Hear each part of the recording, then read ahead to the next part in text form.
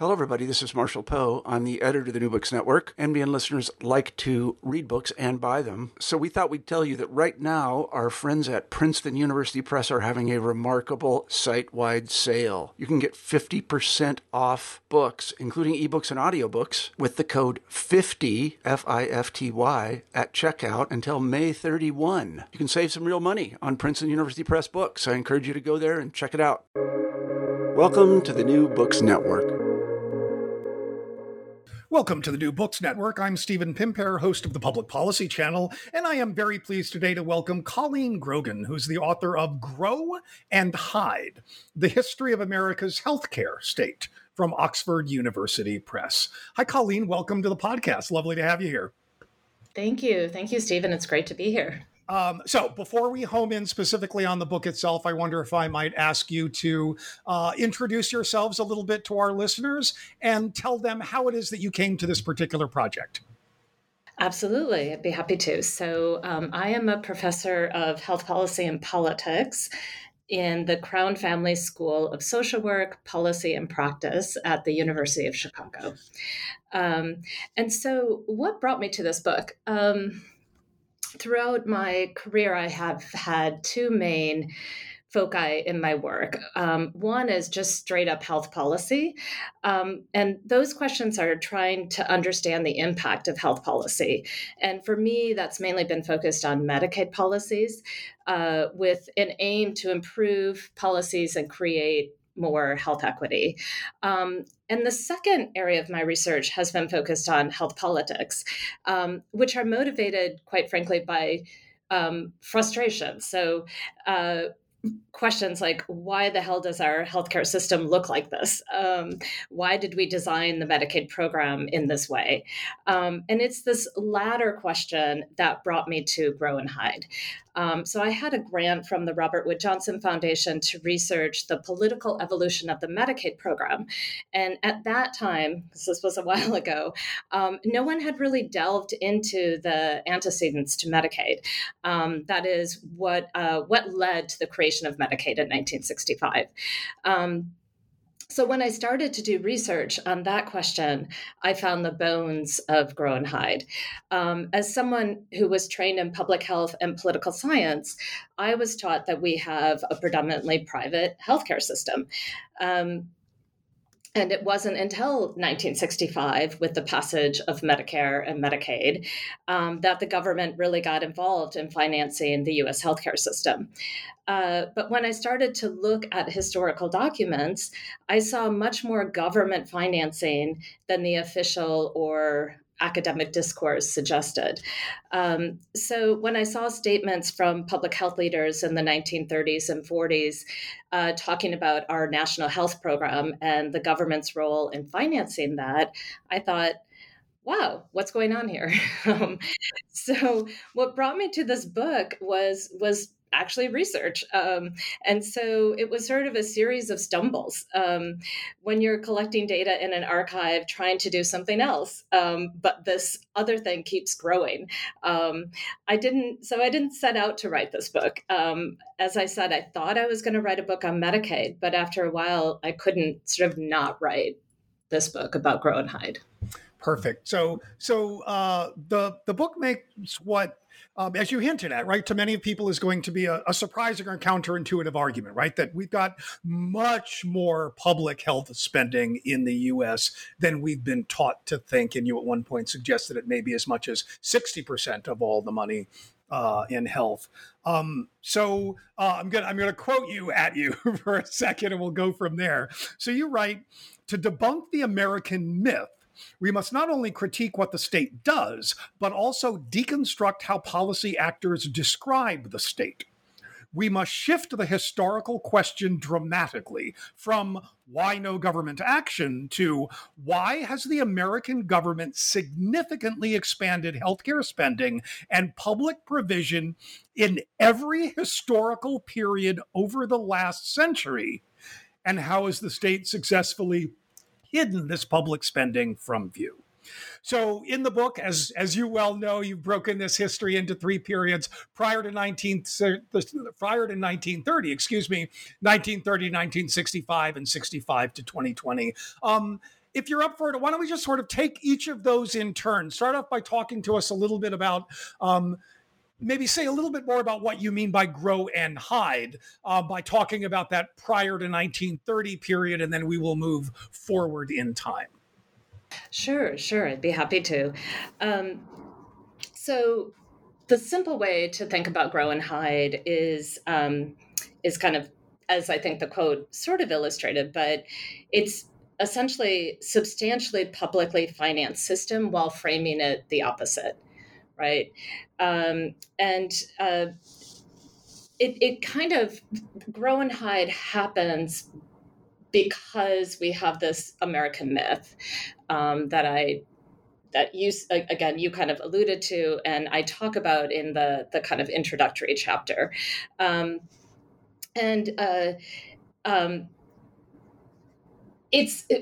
I think is really important is that what I try to really document in the book is that it's very intentional. So I think, but as what happens with myths, I think there are political actors who know exactly what they're doing, and it's very intentional to hide the role of public financing.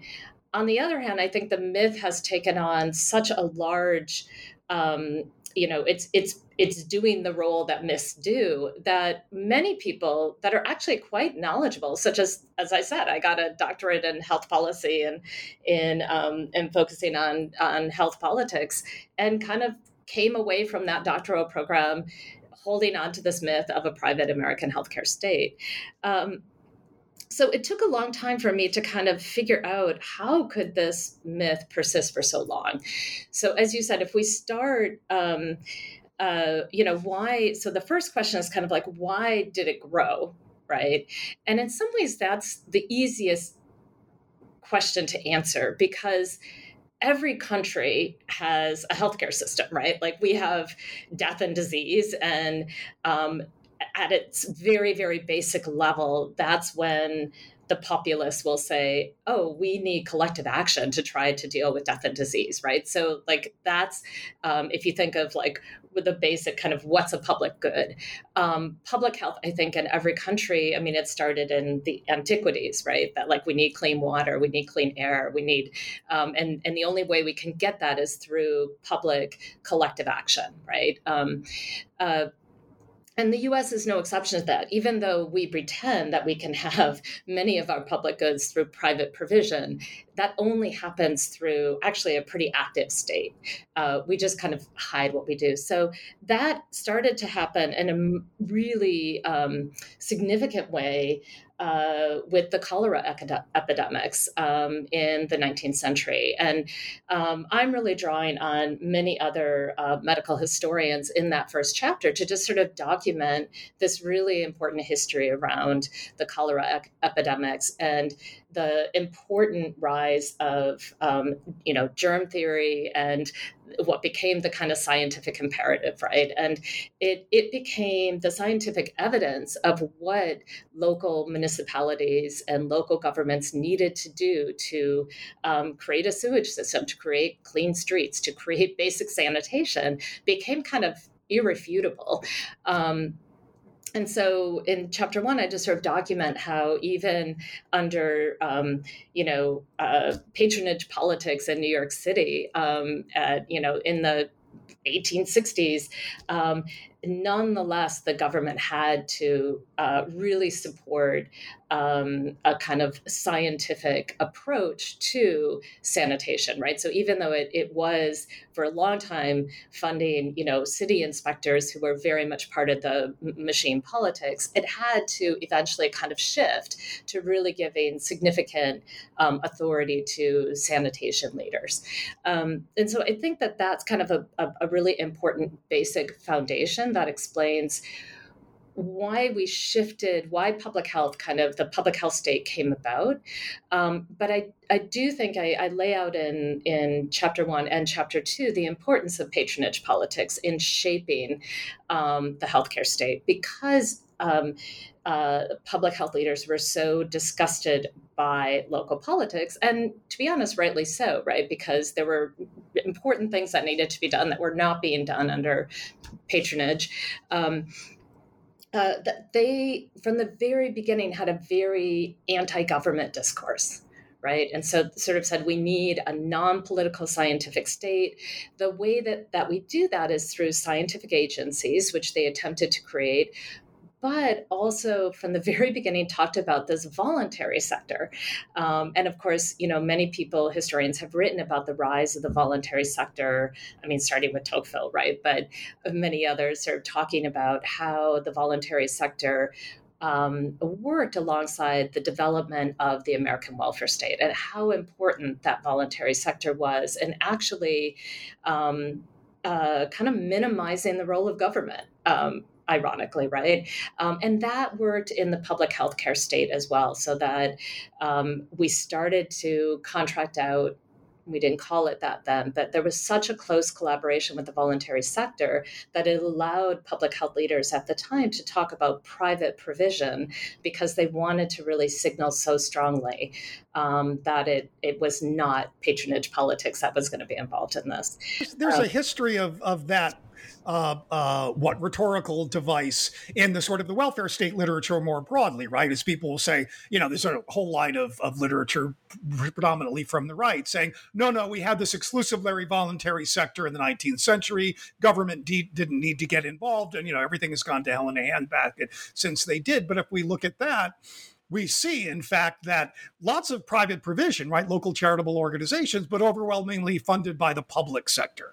And you're seeing a very similar kind of dynamic play out here, correct? Yeah, absolutely. Absolutely. The part that I tried to bring into this story that I think other people have also been documenting is that because of the way public health and medicine, the healthcare system developed in the US as very separate systems, we tend to think that they were always separate, right? And that public health really dealt with sanitation and population health questions. And then the healthcare system grew up separate from public health.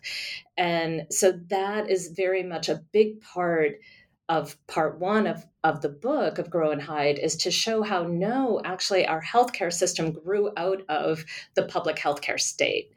And the reason why that's important, of course, is because it shows that it was the government that created the healthcare infrastructure, and it wasn't just sort of again, kind of, we know that voluntary hospitals, or what we call nonprofit hospitals today, were largely kind of religious-based voluntary hospitals, came out of various religious denominations and religious orders.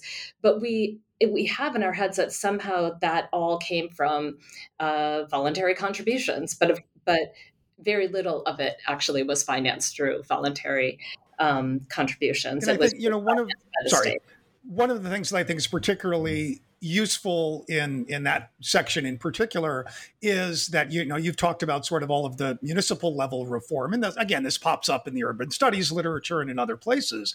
But it's not just at the local level, it's a state level and even at the federal level at this point, right? You've got boards and agencies using this sort of trying to use this scientific framework to separate it from government, but very much rooting these institutions in government itself, yes? Yes, absolutely, absolutely, absolutely. And I mean, the thing that's also really pretty interesting is, alongside this effort to use the voluntary sector and to call it private provision and to kind of hide the role of public financing, there was also this very direct government investment that initially didn't really have to be hidden, because there was actually a lot of support for growing the public healthcare state from the business sector, from both, across party lines, because again, the evidence for the public good that the public healthcare state was creating, again, as you point out,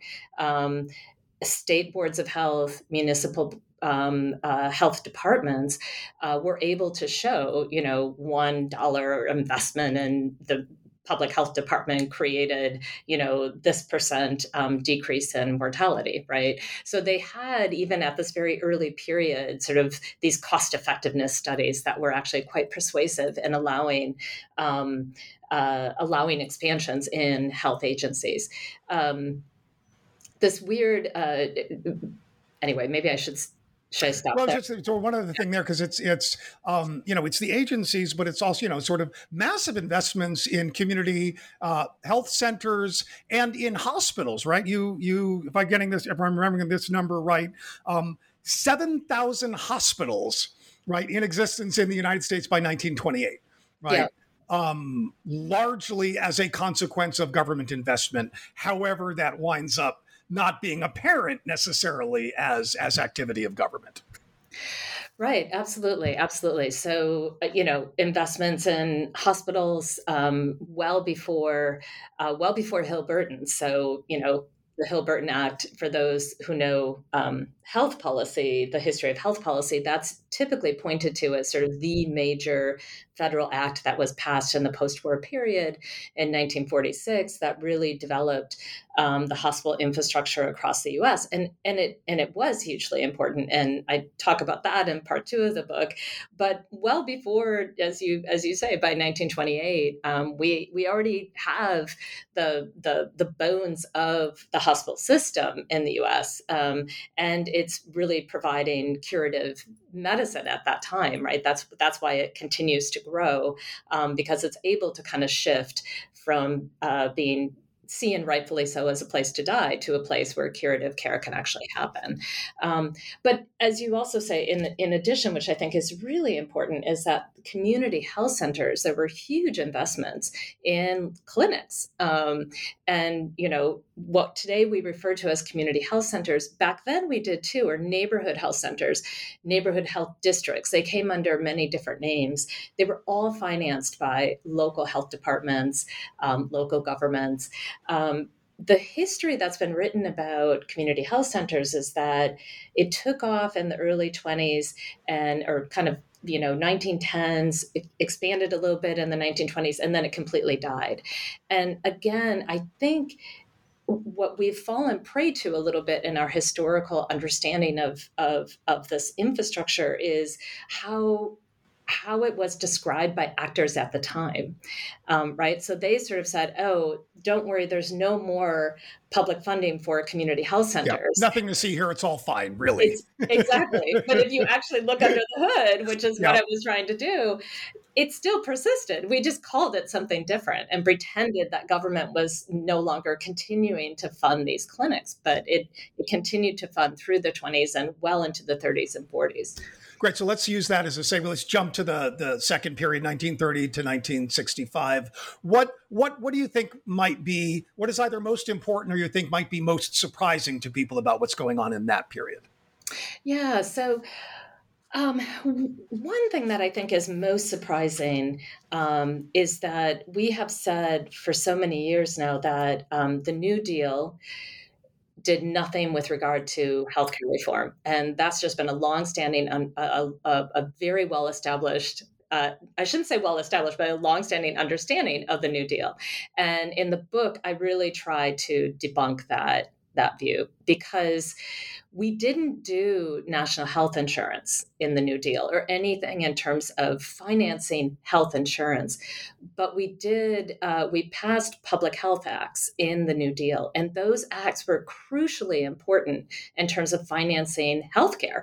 So, what I try to lay out in chapter 4 and then develop a bit more in 5 and 6, but really in chapter 4 is to show how public health leaders weren't really all that interested in health insurance, because they saw they were already doing this direct investment in healthcare infrastructure. And if you think about it, that's similar to the National Health Service in Britain, right? The National Health Service is not health insurance. It's, we invest in healthcare infrastructure and as a public investment, people have access to it. Sort of like the VA system. Like the VA, exactly. And so most public health leaders at the time saw that creating that publicly financed system as a much more rational way to provide access to healthcare for the American people than health insurance.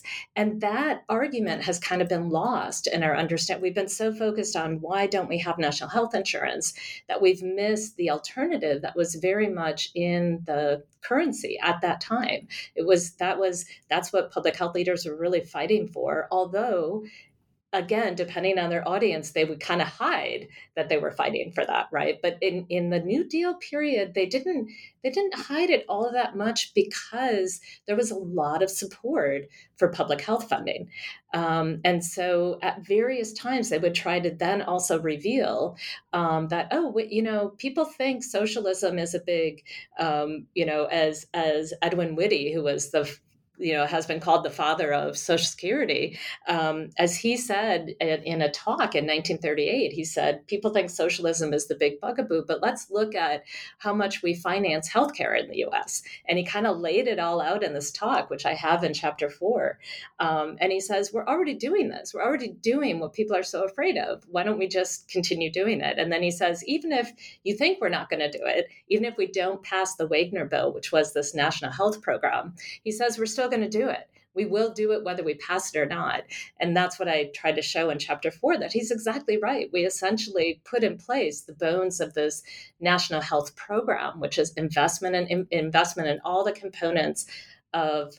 There was a 5-part program. We invest in all 4 components except for the insurance side. Now I don't want to diminish the importance of insurance for making sure that there's more health equity. It's hugely important. And the consequences of Grow and Hide I talk about in the 3rd part of the book.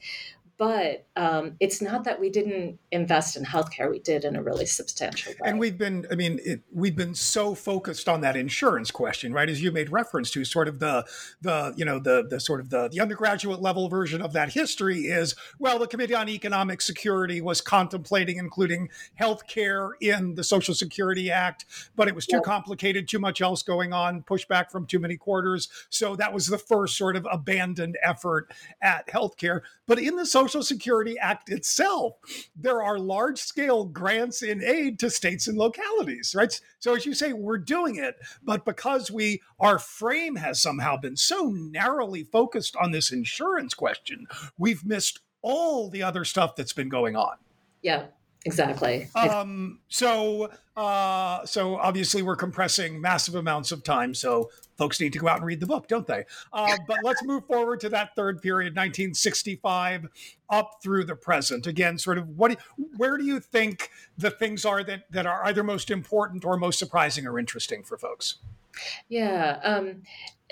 If I can cheat a little bit and just describe a little bit of what I tried to do in chapter 5 and 6 in part 2, because it's important to understand the consequences and where we are today. So essentially, what happens in the post-war period is we still have massive amounts of subsidies to the healthcare system. I already mentioned the Hill-Burton Act, massive amounts of funding to the development of hospitals across the U.S. But what happens at that time, because of the McCarthy era, and I really talk about the kind of impact of McCarthyism on healthcare discourse and sort of health policy discourse at that time. And it really takes what was a brief period of grow and reveal and shifts it back to grow and hide. And so what happens is, even though we continue to finance healthcare, we, in an even more drastic way, hide what we're doing. And in part, that happens by the political actors themselves, because they don't feel that they're in a political environment in which they can talk about what's really happening. But it also happens because the private sector becomes more empowered to begin to reify what these public subsidies are. And so I really spent some time in chapter 5 and 6 talking about the role of the American Hospital Association and the way that they begin to describe public subsidies as as insufficient as residual subsidies, as care that doesn't really cover the cost of indigent care for the indigent, that they're not able to provide the care they should be providing to good paying Americans because the government is underpaying. And so they kind of just drastically shift what's been a really pretty generous provision to the hospital sector as residual and kind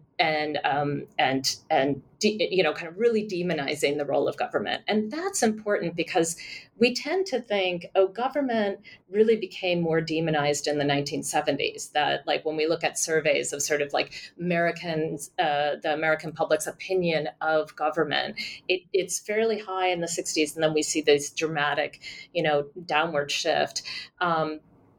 Going forward. And now, of course, we know the opinion of U.S. government is very, very low. But I try to show in the book, at least on the healthcare side, that that's being shaped very much by the private sector, the demonization of government, and kind of sets the stage for what we see in 1965 going forward. And so by the time we get, ironically, what I tried to say is the grow and hide regime of kind of putting us in this situation where we've used substantial public financing but hidden what we've done, and the demonization of government happened even before we passed Medicare and Medicaid. And I think that had serious consequences for then how those programs were able to develop and persist over time. So one major consequence is that in the 1970s, we were focused pretty substantially in the early period on healthcare planning, that the idea was, okay, if we pass Medicare and Medicaid, substantial financing, health insurance financing of the healthcare system, the government has to have some role in planning that healthcare delivery system. That was always the goal of the public health leaders, even that this comes from way back, and I try to document that in the book. But it just fails miserably in the 1970s. And it fails in part because government again makes it voluntary, so it's a very weak regulatory passage of a major planning act, but it also fails because the hospital system already has control of the discourse, is sort of the private sector has control of the discourse and is able to just undermine this role of planning, and so by the time we get to the end of the 1970s, the private sector has defined health government's role in planning as government regulation, even though it really was voluntary planning. And I think that is a really important strategic shift to call it regulation, because in fact, we've never had a strong regulatory state around the infrastructure development, around the healthcare delivery system. And so when you've already said, oh, we tried regulating the healthcare system and the government failed, that's a really important, establishing that discourse, I think, was very important and launched the kind of competitive approach in the 1980s and to present. So we also have then, of course, from 1980 to present, the kind of competitive approach in healthcare that I think comes out of Grow and Hide, because government subsidizes the role of capital in the U.S. healthcare system. That's really what I talk about in Chapter 8, and helps explain the rise of private equity in healthcare today. And then in Chapter Yeah. Sorry, I was just going to ask you, can you talk about that a little bit? Because I thought that was a particularly interesting and dispiriting discussion, looking at the ways in which private equity has become so central, not just in hospitals, but especially in hospitals. Yeah. Today, private equity, this was another example of doing research for one book and realizing you have another book waiting for you, which is the book waiting for me now is Financialization in Healthcare and the Role of Private Equity. So today their private equity is involved in absolutely every sector of the healthcare system. It isn't just hospitals. But in the book, I really focus more on kind of what was happening around subsidizing capital investments in hospitals, because that's really where it kind of first happened through the tax-exempt bond. But what's important about that is it was government guarantee of reimbursement to the hospitals and reimbursement of interest depreciation to hospitals. There's a lot of details around this, which I will just leave out. But the reason that was important is that the capital markets, hospitals went to banks prior to these subsidies to try to get loans for capital for construction, for new construction, new technology. But the banks didn't see hospitals as a very good risk because it's not a private business, right? They saw it as quasi public, and they also knew that government was providing most of the grants prior to 1965, and so there was a sense that we already have. Why should we step in? Right, but when government started to, and especially through the Medicare program, to subsidize the interest payments, that made it valuable to the capital markets because it was sort of a sure bet. They got the tax exempt bond, so they could, for their investors, they for every dollar invested, it was tax exempt, and then they knew that hospitals were going to be reimbursed for the interest, so they could certainly. So it was so it just reduced the risk.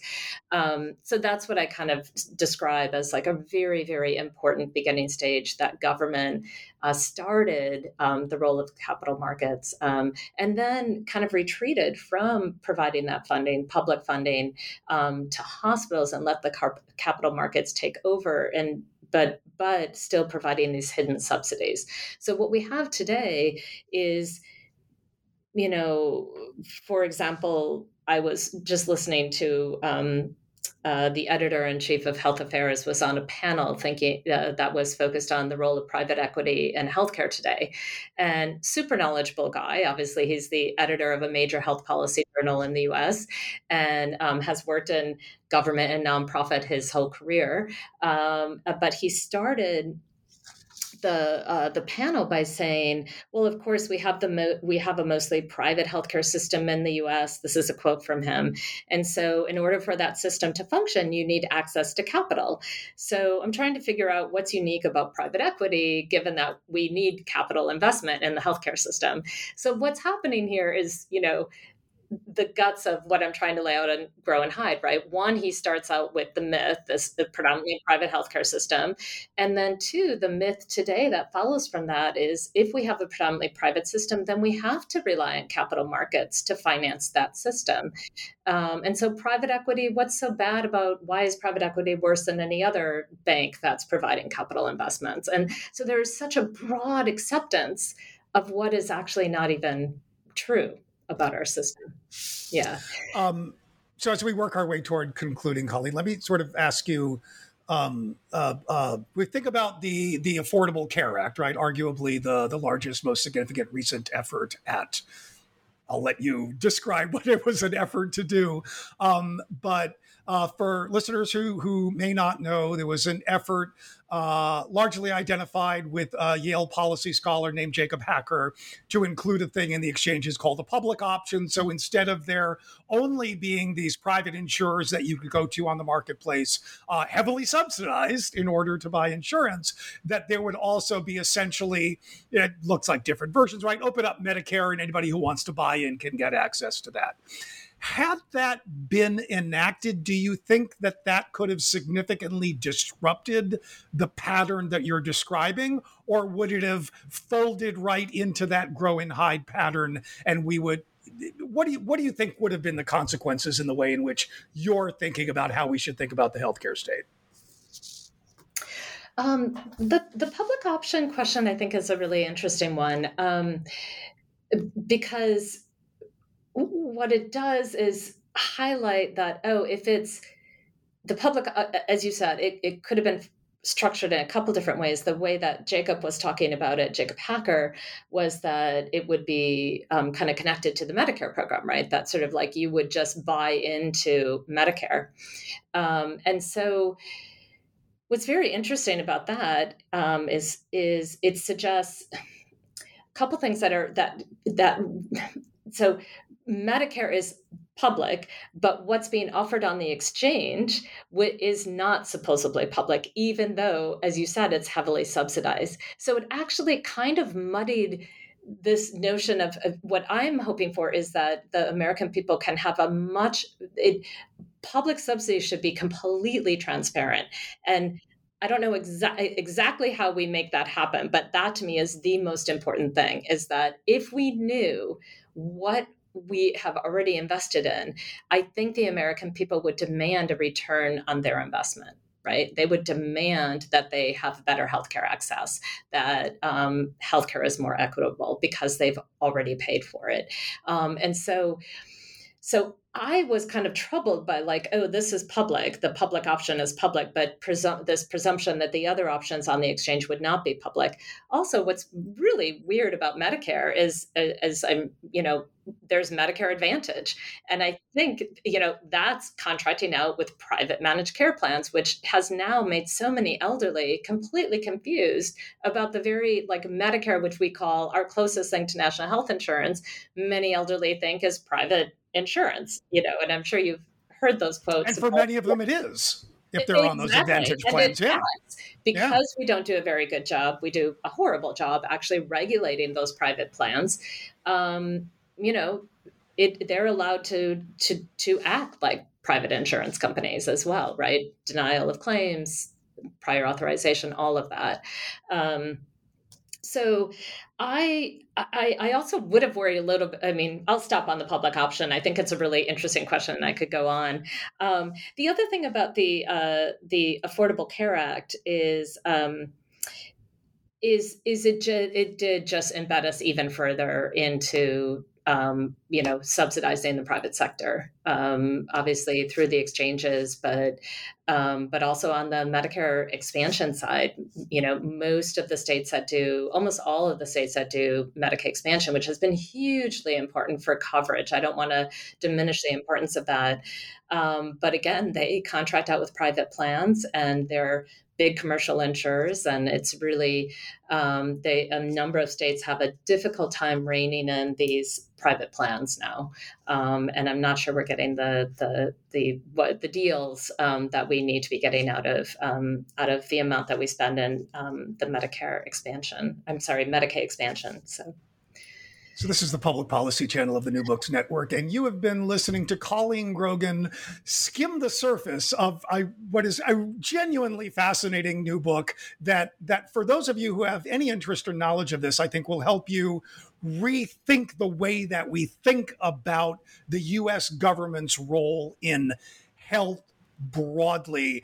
And maybe if enough people start to do that work, right, that will create the opportunity for us to attain that kind of transparency that you were talking about as perhaps the first level of creating a political space for rethinking this. The book is Grow and Hide, The History of America's Healthcare State by Colleen Grogan, new from Oxford University Press. Colleen, thank you so much for joining us. Much appreciated.